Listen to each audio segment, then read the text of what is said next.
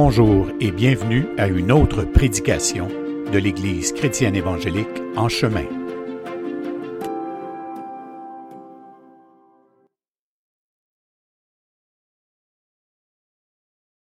Donc, cette semaine, on va dans Romains chapitre 8. On est à la séance, attendez que je donne le chiffre, séance 55 quand même, dimanche 19 juin de l'an 2022.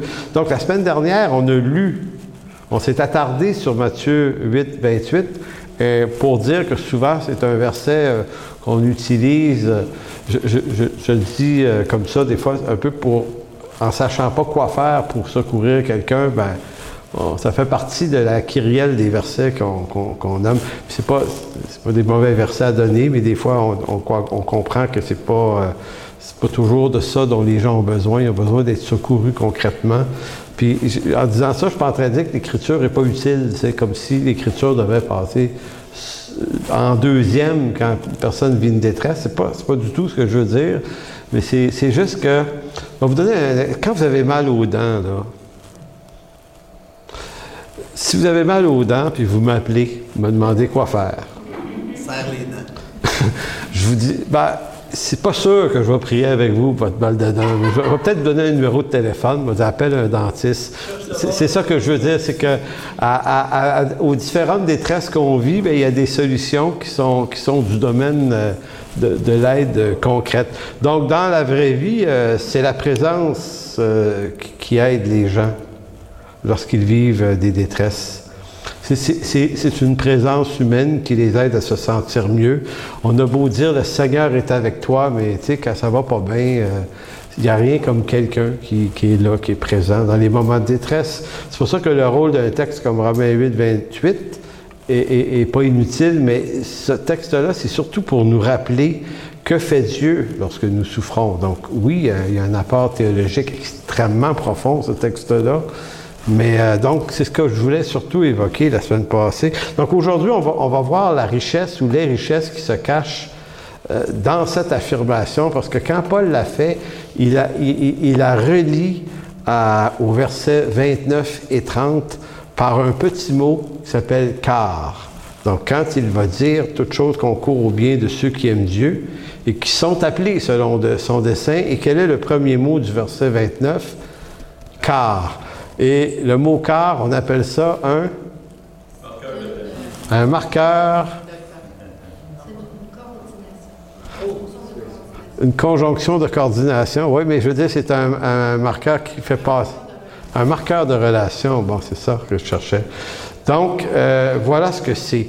Donc, on va rentrer dans les versets 29 et 30 sur ce qu'on appelle les 5 actes de Dieu dans le salut de l'homme. Et c'est vraiment, vraiment fascinant. Ça faisait très longtemps que je ne m'étais pas penché sur ces textes-là. Parce que j'ai déjà enseigné la lettre aux Romains dans des cours bibliques, collège biblique, à 2 reprises.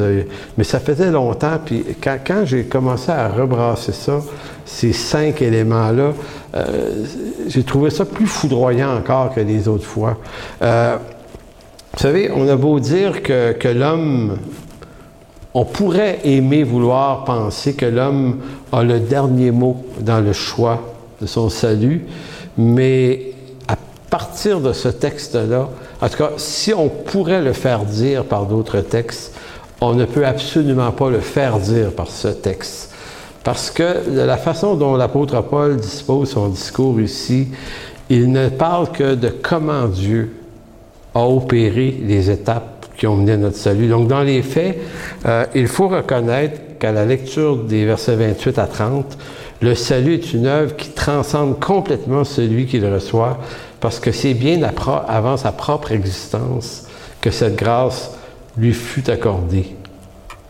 Ce texte est un point fort du calvinisme. C'est bien entendu que chez les calvinistes, c'est un texte qui est comme un monument.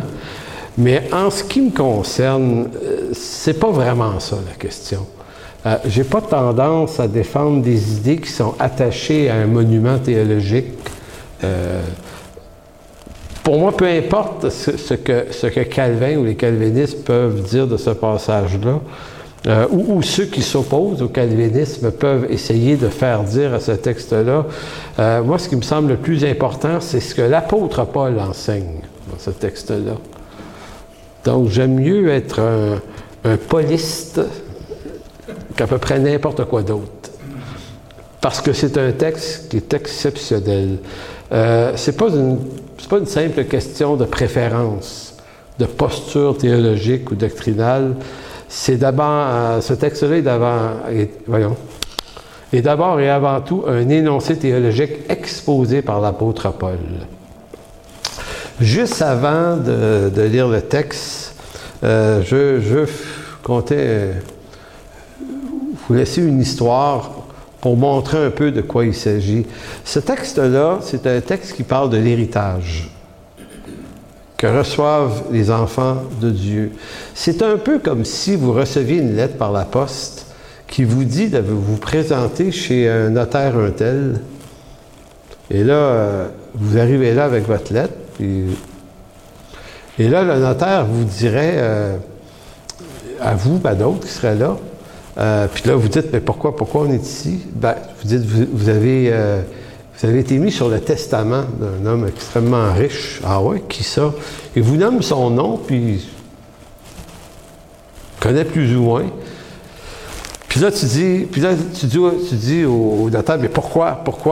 Puis c'est quoi l'affaire? Tu dis, notaire, vous calmez-vous, on va vous lire le testament, puis vous allez voir. Fait que là, il commence à vous raconter que, je sais pas, ben, on l'imagine, là, et il vous dit, là, tous ceux qui sont là, bon, ben, c'est ça, il est extrêmement riche, ça fait qu'il vous a légué chacun 100 millions de dollars, tu sais. Ah ouais. Ouh, OK, 100 millions, non, mais c'est pas tout. Il dit, il avait de multiples villas dans le monde. Vous avez tous un château en Espagne, un autre en Écosse, un Boeing chacun. C'est imaginez là, il y en avait. Là, puis là, vous passez 1 heure ou 2 à écouter tout ce dont vous héritez. Puis là, tu sais, la grande question, mais pourquoi moi? Qu'est-ce que j'ai fait? Et là, le notaire, il dit, ben rien. Bon, mais pourquoi j'ai été choisi?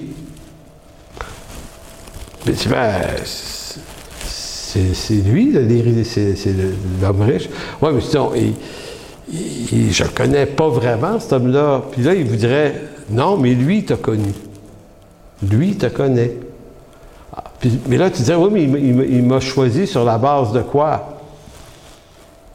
Ben, il dit, le jour où tu le rencontreras, tu lui demanderas. Mais il t'a choisi sans que tu le saches. Ben, c'est un petit peu la même chose que Paul essaie de dire ici. C'est un peu la lecture d'un testament, mais qui définit un peu le moteur d'affaires. Comment ça s'est passé que c'est toi qui es héritier. Fait que, comme si tu arrivais devant le notaire, mais là, pour ton héritage éternel, on te disait, oui, mais tu es héritier d'Abraham. Tu dis, ah oui, Abraham. Abraham, c'est qui ça? Tu sais, quand tu es jeune croyant, tu dis, je connais un peu plus Moïse, Jésus, les personnages bibliques, mais Abraham. Ben, il dit, c'est le patriarche d'Israël. Tu dis, OK, donc j'ai hérité de lui, moi. Ben oui, tu es héritier de ses promesses. Je ne sais pas si vous comprenez ce que j'essaie de dire, c'est qu'on touche un héritage dont on est absolument ignorant du pourquoi et du contenu. Vous savez, quand vous avez dit oui à Jésus un jour, parce qu'on a tous eu un jour où on a découvert ça, puis on a dit oui, puis que moi, je me balançais éperdument, que vous disiez, je l'ai accepté. On va dire, non, c'est lui qui t'a accepté. Pour moi, c'est juste de la poutine. L'important, c'est d'être là, OK? On s'entend? T'es sauvé. Fait que le jour où tu as été sauvé, là, tu le savais-tu, toi, de quoi exactement? Tu as été sauvé, puis pourquoi, puis qu'est-ce que ça amenait? Moi, j'avais aucune espèce d'idée. Moi, j'ai surtout caché, cette fois-là, en 1983, que plutôt que d'aller en enfer, j'allais au ciel. J'ai dit, ça commence quand même assez bien. Surtout que le gars, Donald, qui s'appelait, avec qui j'avais prié, tu sais, m'avait dit, tu peux pas partir de même. Parce que si tu traverses la rue, puis il y a un camion qui passe, puis il t'écrase, t'es fichu. Je dis, ah ouais. Fait qu'il dit, fais juste donner ta vie à Jésus, là. Puis il dit, si le camion passe, t'en vas au ciel. Tu sais, des fois, ça peut être abruptement présenté, mais à l'âge de 21 ans, entre deux joints, comme on dirait, je me suis dit, ouais, vu de même, good deal. Fait que, puis il y avait aussi que le gars, il était un peu intense. Fait que, tu sais, des fois, tu dis, OK, je vais prier parce qu'il va me laisser après. Il va pas m'en aller. Parce que moi, il était 10h, 10h30 le soir, puis la gang m'attendait au parc. Rimbaud, pas loin d'ici, là. Fait que moi, je m'en allais rejoindre mes amis, comme on faisait presque à tous les soirs l'été. Fait que c'était comme, OK, on va prier. Fait que, oui, Jésus, je reconnais pécheur. Tu sais, c'est fait la rime au complet. Puis, et moi, là, zéro impression, rien, j'ai rien senti, zéro buzz. Il ne s'est rien passé dans ma personne. Sauf que je m'en vais, je traverse la rue, il n'y a pas eu de vanne qui est passée. Première bonne nouvelle. Mais je m'en vais au parc Rimbaud, comme d'habitude. Et chose étrange, mes amis qui sont tout le temps là, ne sont pas là. Et là, on m'a dit, attends une minute, où c'est qu'ils sont?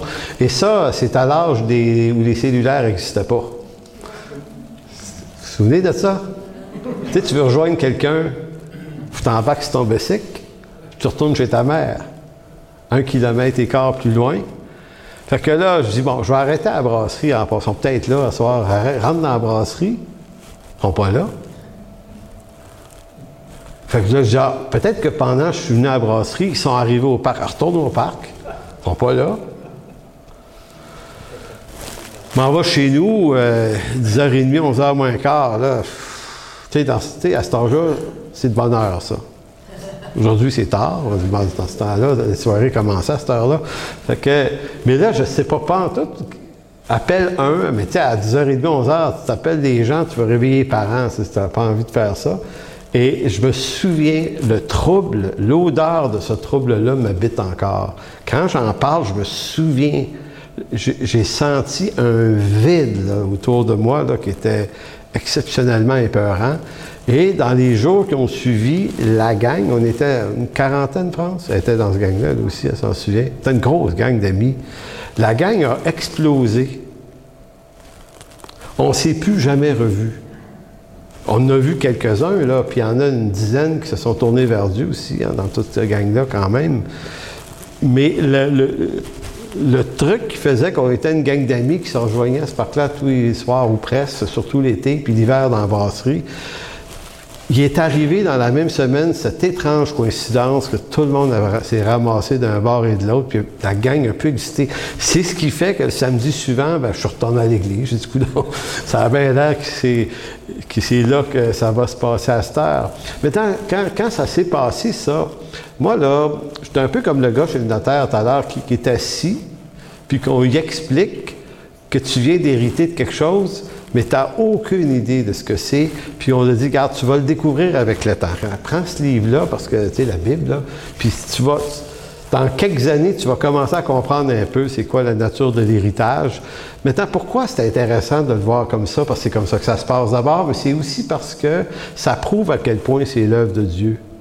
On a été mis sur la liste des héritiers sans même qu'on nous le demande, et sans même qu'on sache quel est l'héritage qui s'attache à cet appel et toutes les bénédictions. On n'a pas compris c'était quoi les étapes, le moteur, pourquoi, comment, par quel trajet ça a passé, ce projet-là. On n'en a aucune espèce d'idée. Ça prend des années. Tu sais, même après 40 ans de vie chrétienne, on est encore en train de scruter cette affaire-là pour découvrir les richesses qui s'attachent à l'appel. Donc, si on va dans Romains 8, 28, nous savons du reste que toute chose concourt au bien de ceux qui aiment Dieu et de ceux qui sont appelés. Et faut remarquer le petit mot « ceux ». Tu sais, il y a ceux-là. Tu sais, c'est encore un peu la même image. Là. Imaginez un énorme champ là, où vous avez des militaires cordés en rangée au garde-à-vous, là. Hein, tu as connu ça. Et puis, tu sais, il y en a des milliers, là. Puis là, tu as le général ou le major, je ne sais pas qui, là, qui se présente devant eux autres. Puis, il explique qu'il y a une mission spéciale, puis là, il nomme des noms. Puis il dit, les noms de ceux que je vais nommer, ceux-là, sortez des rangs, venez ici. Fait qu'il nomme les noms, et tous ceux qui sont là s'avancent. Fait qu'il y a comme ceux-là, puis il y a ceux-là. C'est comme ça. Maintenant,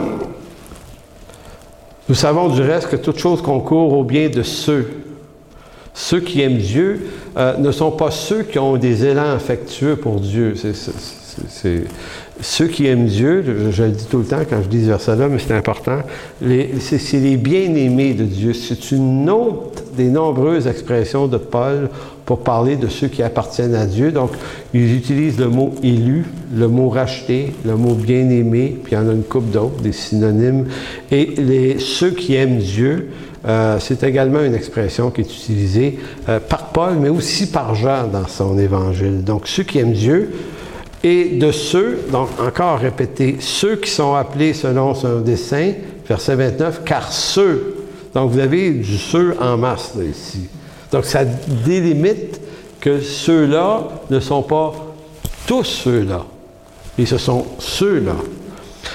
Car, et je disais le mot car ici, qui est un marqueur de relation, donc c'est comme si le car vient répondre au pourquoi toute chose concourt au bien de ceux qui... Pourquoi il y a des choses qui leur arrivent à ceux-là et pourquoi ça concourt à leur bien à eux, c'est car, le mot grec c'est oti, h-o-t-i, qui veut dire parce que.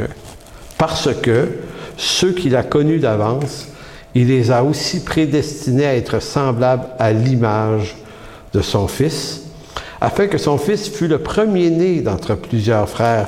J'attire votre attention, il n'y a pas fait mention dans le texte, car ceux qu'il a connus d'avance, il les a prédestinés à être sauvés pour éviter de se taper un lac éternel de feu. L'intention, puis c'est pas le seul texte qui parle du salut, mais quand on fait de la théologie, puis d'une façon textuelle, on s'attache à la précision du texte. Dans ce texte, d'autres textes disent autre chose là-dessus, mais celui-là, Paul précise que l'intention de Dieu,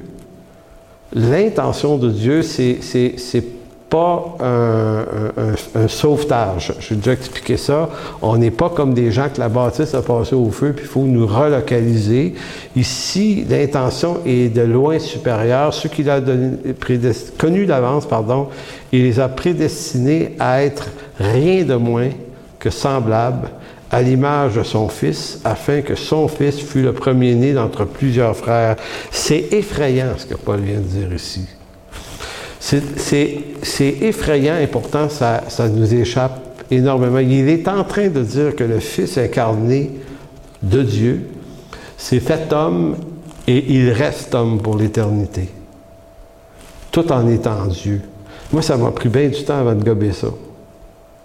Il n'est pas juste venu à jouer à l'homme une trentaine d'années. Puis après ça, il est retourné dans la gloire en tant qu'il est Dieu et Fils de Dieu, mais il y a un homme là-haut, maintenant. Et cet homme-là est le premier d'une nouvelle espèce d'homme. Et si Dieu a choisi, a connu d'avance des hommes, et s'il les a prédestinés, c'est avec aucune autre intention de les élever à ce niveau de gloire, d'être semblable à son Fils, semblable à l'image. Puis là, on pourrait voir l'image qui a été affectée, brisée par la chute, image détruite. Bien ici, c'est image reconstruite. Mais on n'est pas restauré à l'image de quelque chose qui est du Adam avant la chute seulement, et il semble que c'est à l'image même du Fils de Dieu. Verset 30, « Et ceux qu'il a prédestinés les a aussi appelés, ceux qu'il a appelés les a aussi justifiés, et ceux qu'il a justifiés les a aussi glorifiés. » John Montgomery Boyce appelle ce texte-là, il appelle ça « The Golden Chain of Five Link ». c'est les 5 maillons de la chaîne d'or. Ces 5 affaires-là qui sont décrites ici sont... Pourquoi ils appellent ça une chaîne? Parce qu'une chaîne, c'est que les anneaux sont pris ensemble. Tu casses un des maillons et il n'y a plus de chaîne qui tient du tout. Donc, les 5 éléments, on va les visiter un peu plus en détail, on va comprendre que chacun d'entre eux fait quelque chose de différent de l'autre. Donc, ce n'est pas de la synonymie, ces 5 choses-là. C'est un processus très rigoureux de un point après l'autre. Donc, si toute chose concourt au bien de ceux qui aiment Dieu, ça signifie simplement que parce qu'on est dans une complète appartenance à Dieu et à son image restaurée, ben, c'est tellement proche de nous, en d'autres mots, là, je ne vais pas faire d'hérésie avec ça, c'est que Dieu habite en nous, nous habitons en lui. Nous ne sommes pas Dieu, mais nous sommes l'habitation de Dieu en esprit. Et ce que ça vient changer dans nos vies, c'est que forcément, tout ce qui nous arrive, lui arrive. Et tout ce qui lui arrive, nous arrive. Si Christ est ressuscité, ben, si on lui appartient, on ne peut pas ne pas ressusciter après notre mort. On ne peut pas. Parce que notre vie est intrinsèquement liée à la sienne. Donc, c'est pour ça que tout ce qui nous arrive, lui arrive, et tout ce qui nous arrive, qui lui arrive, ben, il le fait concourir à l'avantage de cette œuvre à laquelle on est destiné.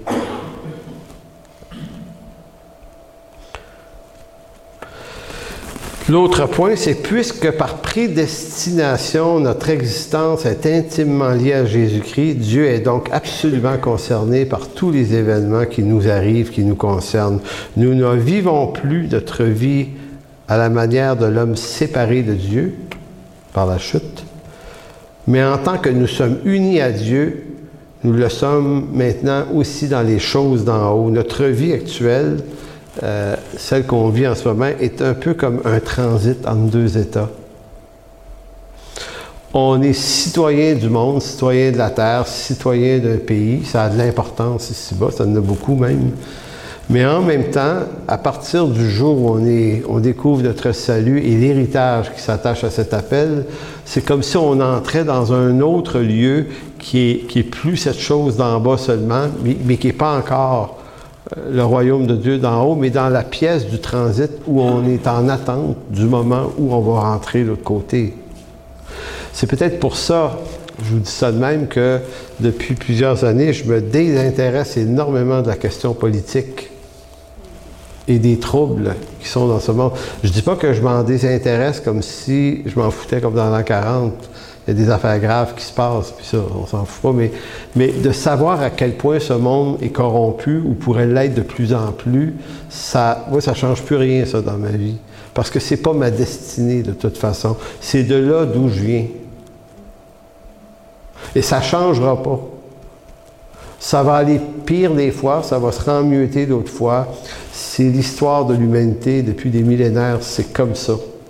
Vouloir réformer absolument ça, là, c'est pas possible. C'est comme entrer dans une spirale de tourments sans fin. C'est un puits sans fond, les troubles et la folie de ce monde. Vous savez, il y a plusieurs années, avant de faire ce virage-là, je m'inquiétais que des musulmans viennent immigrer au Québec. J'ai passé cette étape-là. Je me disais, il est fort rentré en pleine porte. Tu sais, ils vont faire ci, puis ils vont faire ça, puis ils vont amener ci, puis ils vont amener ça. Puis, je me disais, faut empêcher ça. Puis à un moment donné, tu sais, des fois, il y a des chrétiens qui ont le don de faire une déclaration tellement simple qu'elle est révolutionnaire.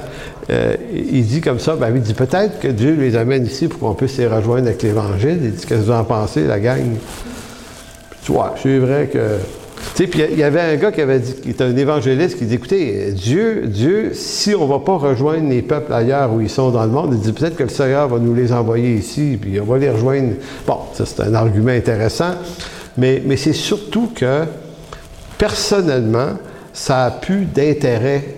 C'est plus grave que des gens de partout dans le monde viennent ici, s'installent, puis vivent avec nous. Quand même qu'ils deviendraient majoritaires dans un siècle, ça n'affecte plus ma façon de penser parce que c'est ce monde et son royaume.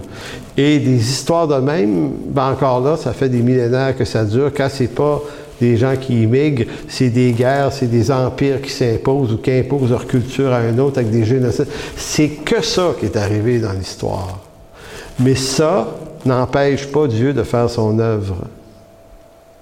Fait qu'on ne peut pas dire, si on laisse ça arriver, ça va empêcher l'Église de quoi? Comme si l'Église, c'était juste nous autres avec nos faibles moyens, puis que l'Église devait combattre un paquet de trucs, alors que l'Église n'est pas notre Église, elle est l'Église de Jésus-Christ, c'est lui qui est la tête. Et l'Église réagit non pas aux phénomènes politiques de ce monde, mais elle réagit au dessein éternel de Dieu. Fait qu'il va juste arriver ce que Dieu veut bien qu'il arrive.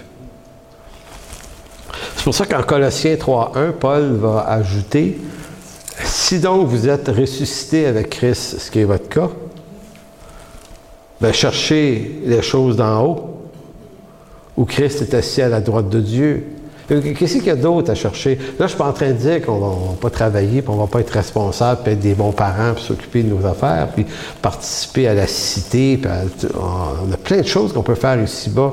Mais tout ce qu'on fait ici-bas, on le fait en tant que pèlerin, puis étranger. On veut le bien de la nation où on est, on veut le bien de la cité, on veut tout ça.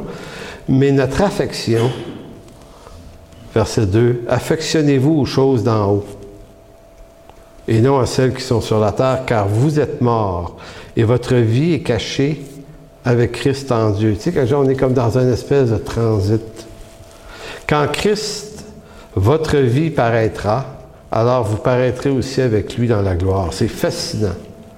Tu sais, c'est comme, on dirait que ça fait plusieurs semaines qu'on réfléchit sur la question de la mort, puis plus je pensais pas que ça aurait cet effet-là sur moi, d'en parler beaucoup, ça me fait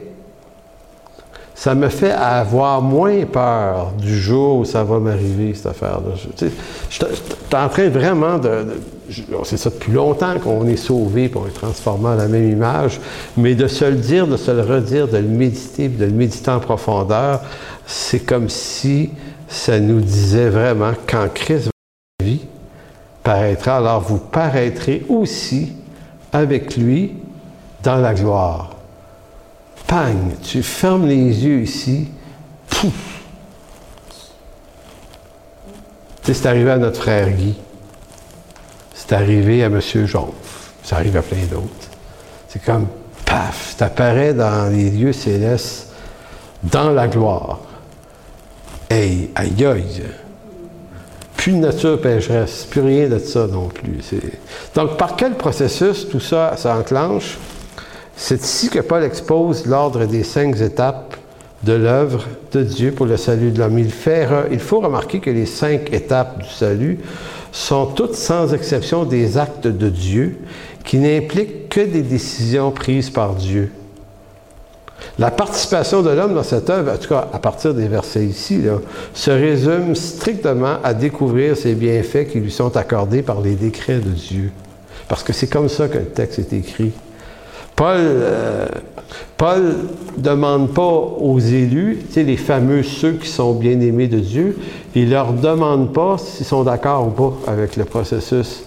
Il leur dit, voici ce qui s'est passé. Et là, nous, on est comme le gars assis chez le notaire qui ne réalise pas que le milliardaire qui t'a fait hériter, il ne t'a pas demandé ta permission avant. Bon, si tu donnes 100 millions, tu sais bien, correct, je le pardonne de ne pas en avoir parlé avant.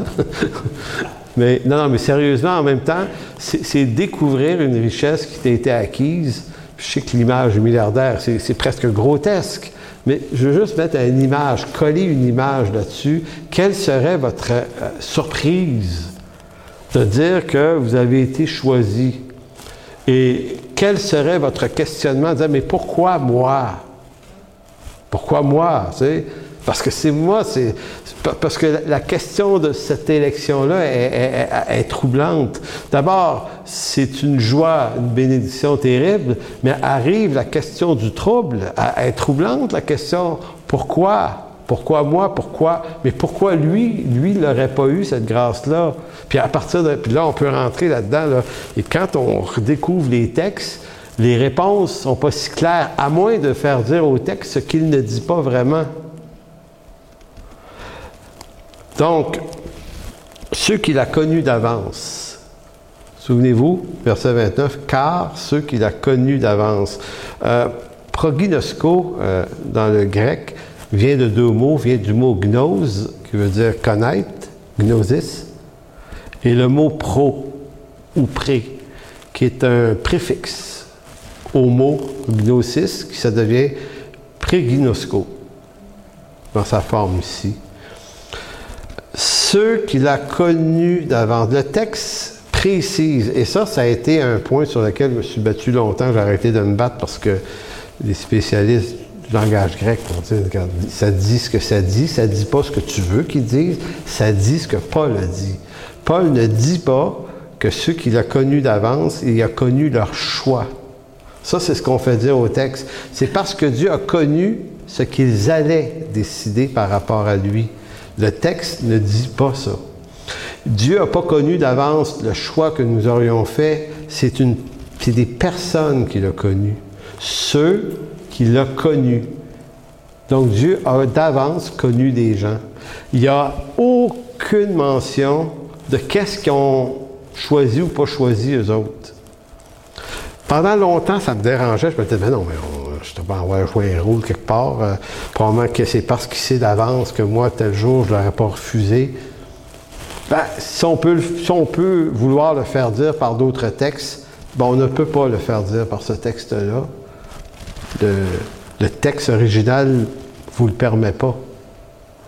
Donc, il faut prendre le texte pour ce qu'il est. Donc, ceux qu'il a connus d'avance expriment l'idée que Dieu a connu d'avance des gens. Et donc, cette action-là de Dieu précède votre propre existence. Donc, elle exprime l'idée que ça dépend d'aucun choix de votre part, mais d'un seul choix qui lui revient à lui. Il faut vivre avec ça. Avec toutes les questions troublantes que ça peut amener, mais c'est ça. C'est ça qu'il a fait. Le deuxième mot, ceux qu'il a connus d'avance, qu'est-ce qu'il a fait? Il les a prédestinés. Pro-rizo. Orizo, c'est un mot qui veut dire désigner quelqu'un. On peut utiliser le mot pour décret.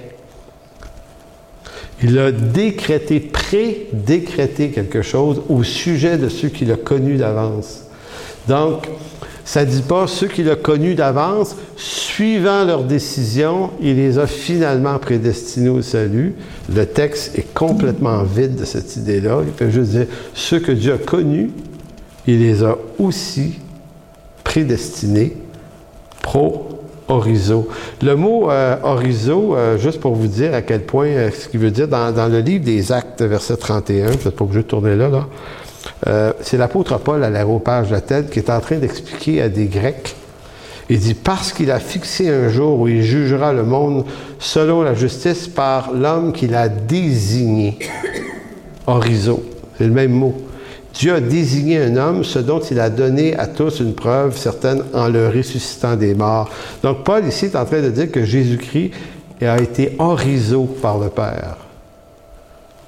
Donc, c'est un personnage historique décrété pour devenir le Messie du monde.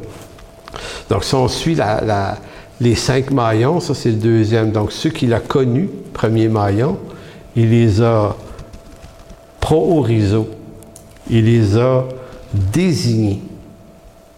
C'est pour ça que je vous ai parlé tout à l'heure de l'image d'une foule de soldats et le major il désigne.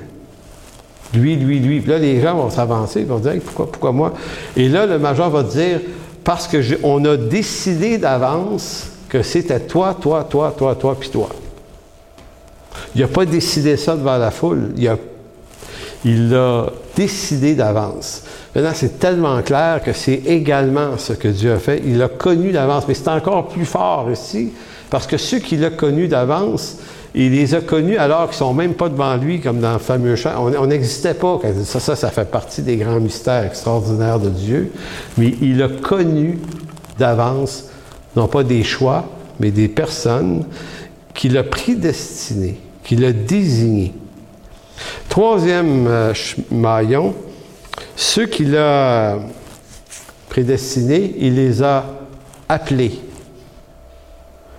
Et je ne sais pas si vous voyez à quel point les 5 mots sont dans un ordre parfait.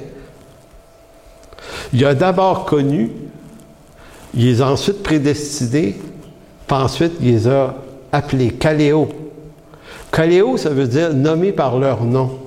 Encore ici, revoyez un peu le dirigeant militaire qui nomme le nom un tel. Maintenant, pour pouvoir nommer leur nom, il fallait d'abord qu'il les ait désignés officiellement, puis pour les désigner, il fallait qu'il ait fait d'abord un choix pour eux. Eux apprennent qu'ils ont été choisis au moment où ils sont appelés. Ceux qu'il a appelés, il les a aussi justifiés. Parce que s'ils sont appelés, il faut absolument qu'il les justifie, parce que dans l'ordre des choses, étant donné qu'on est des pécheurs, un pécheur ne peut pas apparaître dans la présence de Dieu et rester vivant. Donc, dikaio, justifié, ça veut dire déclarer juste. Maintenant, pourquoi Dieu peut déclarer juste des gens qui, dans les faits, ne le sont pas parce qu'ils sont pécheurs? Bien, vous connaissez l'œuvre de la substitution. Christ a pris notre place à la croix, est mort pour nos péchés. Donc Dieu reste juste tout en justifiant l'impie. Maintenant, déclarer juste, c'est pas tout à fait la même chose que d'être juste. Le justifié, c'est quelqu'un qui est... C'est un peu comme une personne, un meurtrier qui serait gracié. Maintenant, s'il est gracié, tu n'es pas en train de dire qu'il n'a pas commis le crime qu'il a commis. Il l'a commis. Mais il est gracié. Mais il est gracié, normalement, dans l'Écriture, tu es gracié parce que quelqu'un a subi les conséquences. Ça me fait penser à une histoire que je vais vous raconter à peu près comme je m'en souviens. Peut-être que quelqu'un la connaît mieux que moi, mais j'ai lu ça d'un livre il y a très longtemps, puis vous savez, ça fait partie du genre d'histoire que je me dis, j'aurais dû retenir dans quel livre j'ai lu ça. Ça expliquait qu'il y avait eu un cas dans une tribu en Amazone ou quelque part comme ça, là, une tribu assez reculée qui avait ses rituels, ses pratiques de justice, puis tout ça. Puis que le chef du village, c'était toujours lui qui avait la décision finale de décréter selon la justice les criminels de la tribu, à quel châtiment ils étaient destinés. Et ils avaient, comme toutes les tribus du monde, ont toujours un code écrit, ce qui fait que le gars décide pas ça sur le fly, en disant « Bon, ça me tente aujourd'hui, on va leur couper la tête. » Tu sais, le lendemain, je file pour qu'on leur enlève les mains aussi avant de leur enlever la tête.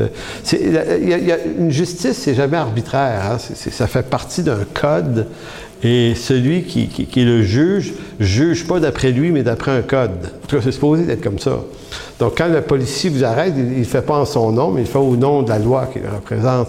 Maintenant, c'est un peu ça. Fait qu'à un moment donné, il y a un crime qui a été commis, qui n'était pas passible de mort dans cette tribu-là, mais d'un certain nombre de coups de fouet dans le dos.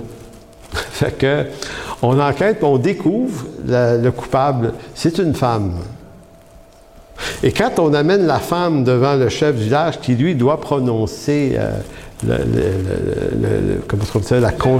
le verdict et la conséquence, c'est sa mère.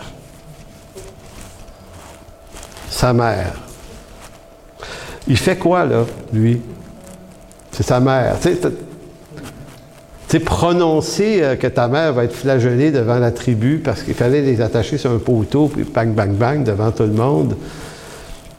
Et comme cet homme-là est un homme juste, un juste, ça ne peut pas juger autrement qu'à travers le code. Si tu décides, mais c'est ma mère, pas pareil. Là, tu es peut-être cool avec ta mère, mais tu n'es plus juste en vertu de la loi. C'est ça le problème. Fait que l'homme juste, lui, il a décrété que sa mère allait recevoir les coups de fouet qui étaient conséquents à son crime. Et là, ils ont pris la madame, assez âgée, puis ils l'ont attachée avec des cordes autour du poteau. Et comme on allait la fouetter, il s'est levé debout de son trône, il est descendu, puis savez-vous ce qu'il a fait? Il s'est mis autour de sa mère. Puis il dit, allez-y. Fait que c'est lui qui a reçu les coups de fouet dans son dos, à sa place. Fait que la sentence a été rendue, il y a eu une punition, et il est resté juste, tout en justifiant. C'est un peu ça, notre justification. On est des pécheurs justifiés, donc on n'est pas des justes, mais on est des déclarés justes de ce fait-là. Donc ça, c'est le quatrième maillon de la chaîne d'or. Et le cinquième, c'est la glorification. Doxazo, du mot doxa qui veut dire la gloire. Doxazo, ça veut dire magnifier, revêtir d'honneur, revêtir quelqu'un de splendeur. Donc, si vous suivez les 5 maillons, Dieu a connu d'avance des personnes qu'il a prédestinées au salut. Et ensuite, troisièmement, il les a nommés, ces gens-là, il les a appelés. Et lorsqu'il les a appelés, il les a justifiés, déclarés justes. Donc, il les a mis dans une condition glorifiable. Et lorsqu'ils sont déclarés justifiés, ils peuvent entrer dans la gloire. Donc, ils ne sont pas juste mis à l'abri du feu de l'enfer. Ils sont magnifiés, ils sont revêtus d'honneur et de splendeur. Ça, c'est l'œuvre de Dieu.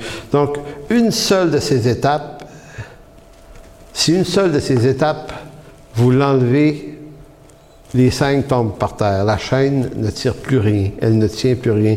Donc, la préscience, et ça, c'est Boyce qui le fait remarquer dans son commentaire excellent. Il dit, les 2 premiers, préscience ou préconnaissance, quand il dit il a connu d'avance, ça veut dire préscience.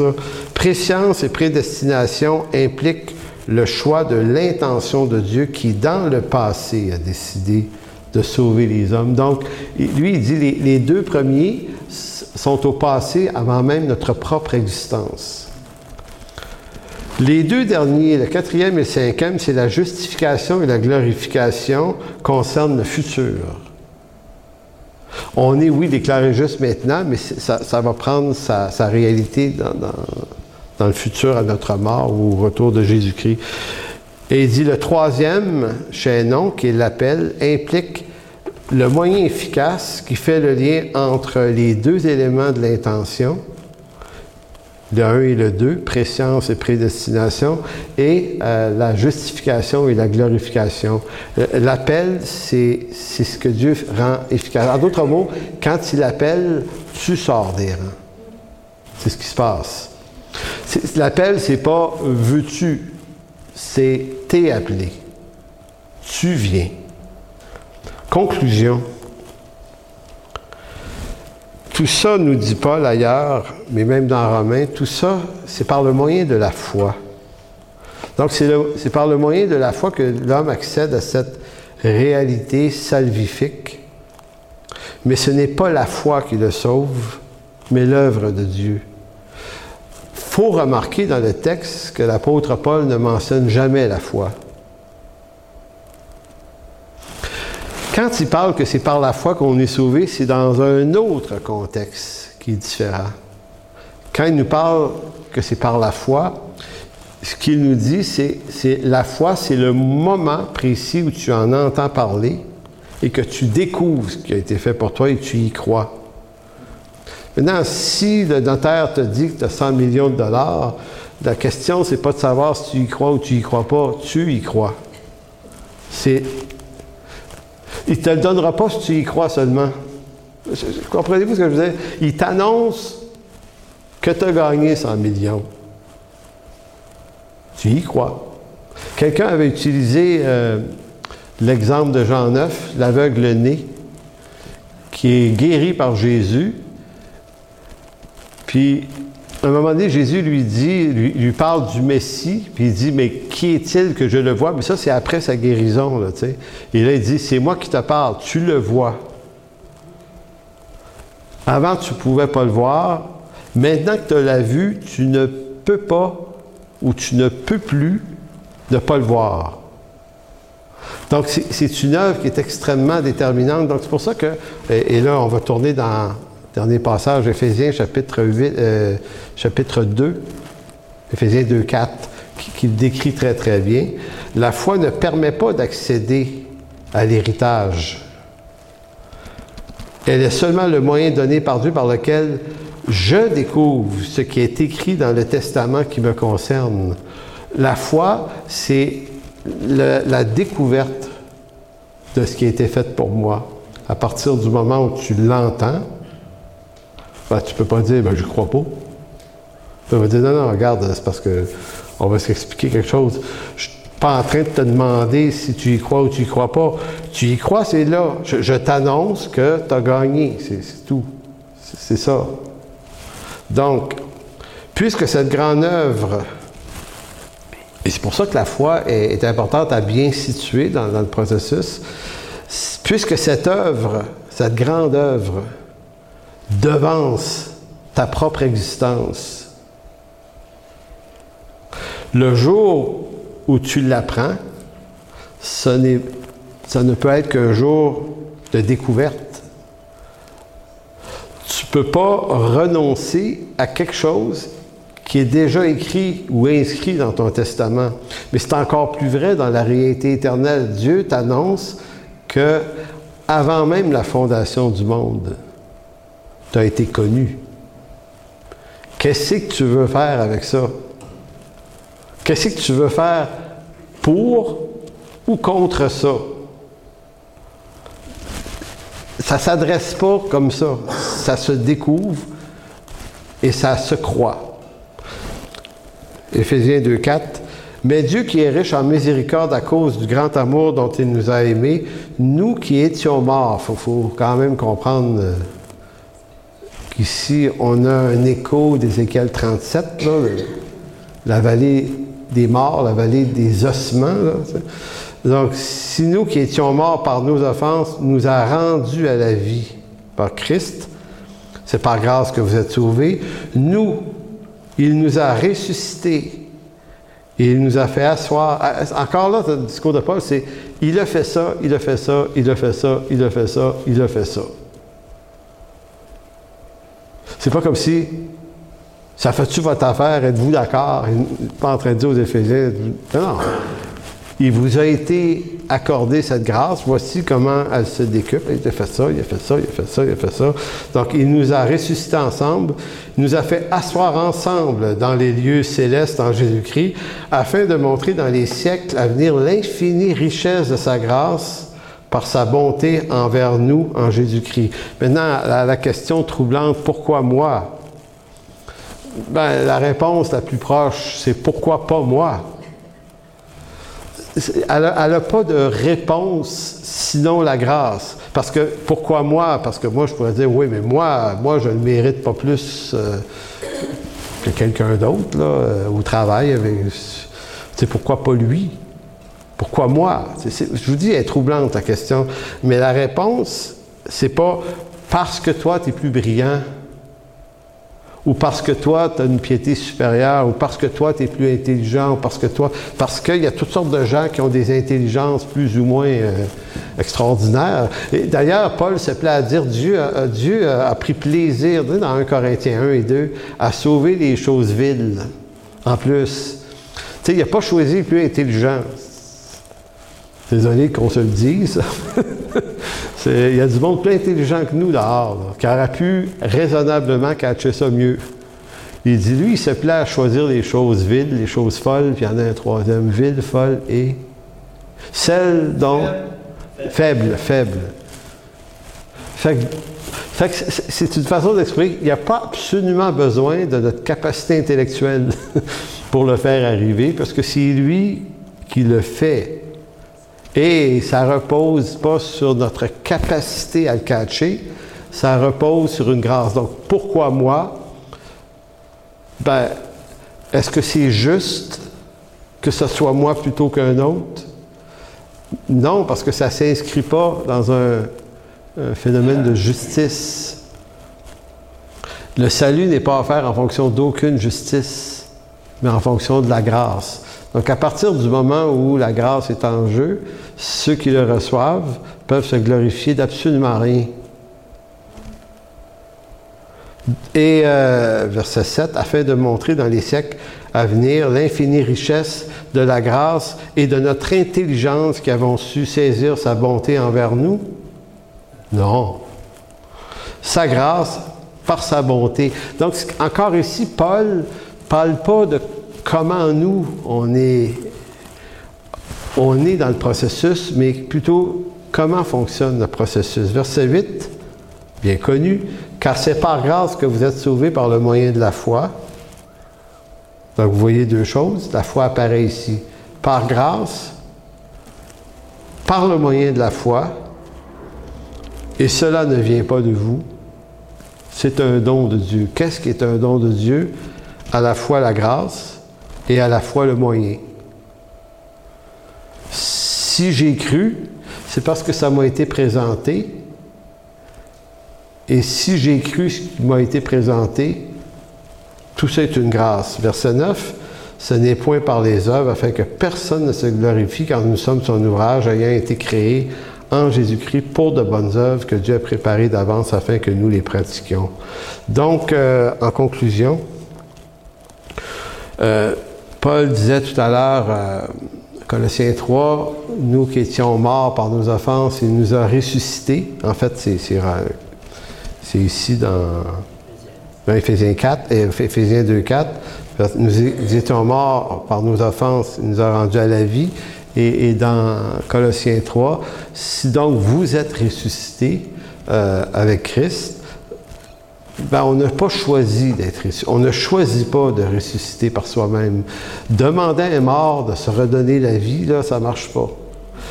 Et c'est pour ça que la résurrection de Lazare est très, très intéressante. Lazare était pourri, il sentait mauvais. Et Jésus a laissé le temps au corps de pourrir. Qu'est-ce qu'il est en train de mourir? Parce que c'est pas juste sa compassion pour son ami Lazare. C'était pour la gloire de Dieu, cette affaire-là.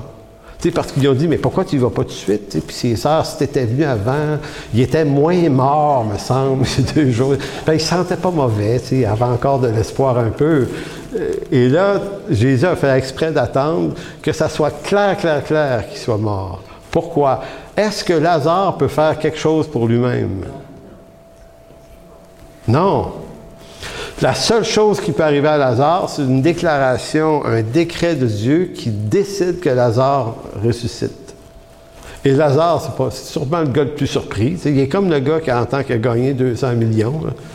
100 millions par le notaire. Du coup, qu'est-ce qui arrive? Tu sais? C'est comme quand même étonnant. Tu sais, tu sors de... Tu sais, j'ai vu le film, tu sais, le gars avec la momie qui sort, tu sais. Le monde s'arrache les cheveux, c'est peurant d'affaire de même. Puis tu sais, lui-même, il devait dire « Hey, qu'est-ce que c'est ça qui m'arrive là, moi? » Mais c'est ça. Ça, c'est être sauvé. C'est d'être ressuscité. On ne ressuscite pas par soi-même. C'est Dieu qui nous ressuscite avec lui. Donc, merci, Père, de bénir abondamment cette parole. Seigneur, cette parole qui est... C'est à la fois... Cette doctrine est à la fois... Vraiment une grande bénédiction. C'est un trésor de comprendre ça de mieux en mieux. C'est vraiment, vraiment une richesse, un trésor. Puis à la fois, c'est quelque chose de troublant, Seigneur. On n'arrive pas à colmater toutes les brèches de cette affaire-là. On ne comprend pas, Seigneur, pourquoi des nations entières n'ont jamais été exposées à l'Évangile. On ne sait pas pourquoi. Seigneur, dans tes décrets divins, tu as ordonné les choses et rien n'est arrivé sans que tu l'aies absolument voulu. Et tout ce qui n'est pas arrivé, qu'on croit qu'il aurait dû arriver, ben c'est pas arrivé parce que c'était aussi ta volonté que ça n'arrive pas. Seigneur, tu es souverain à ce point.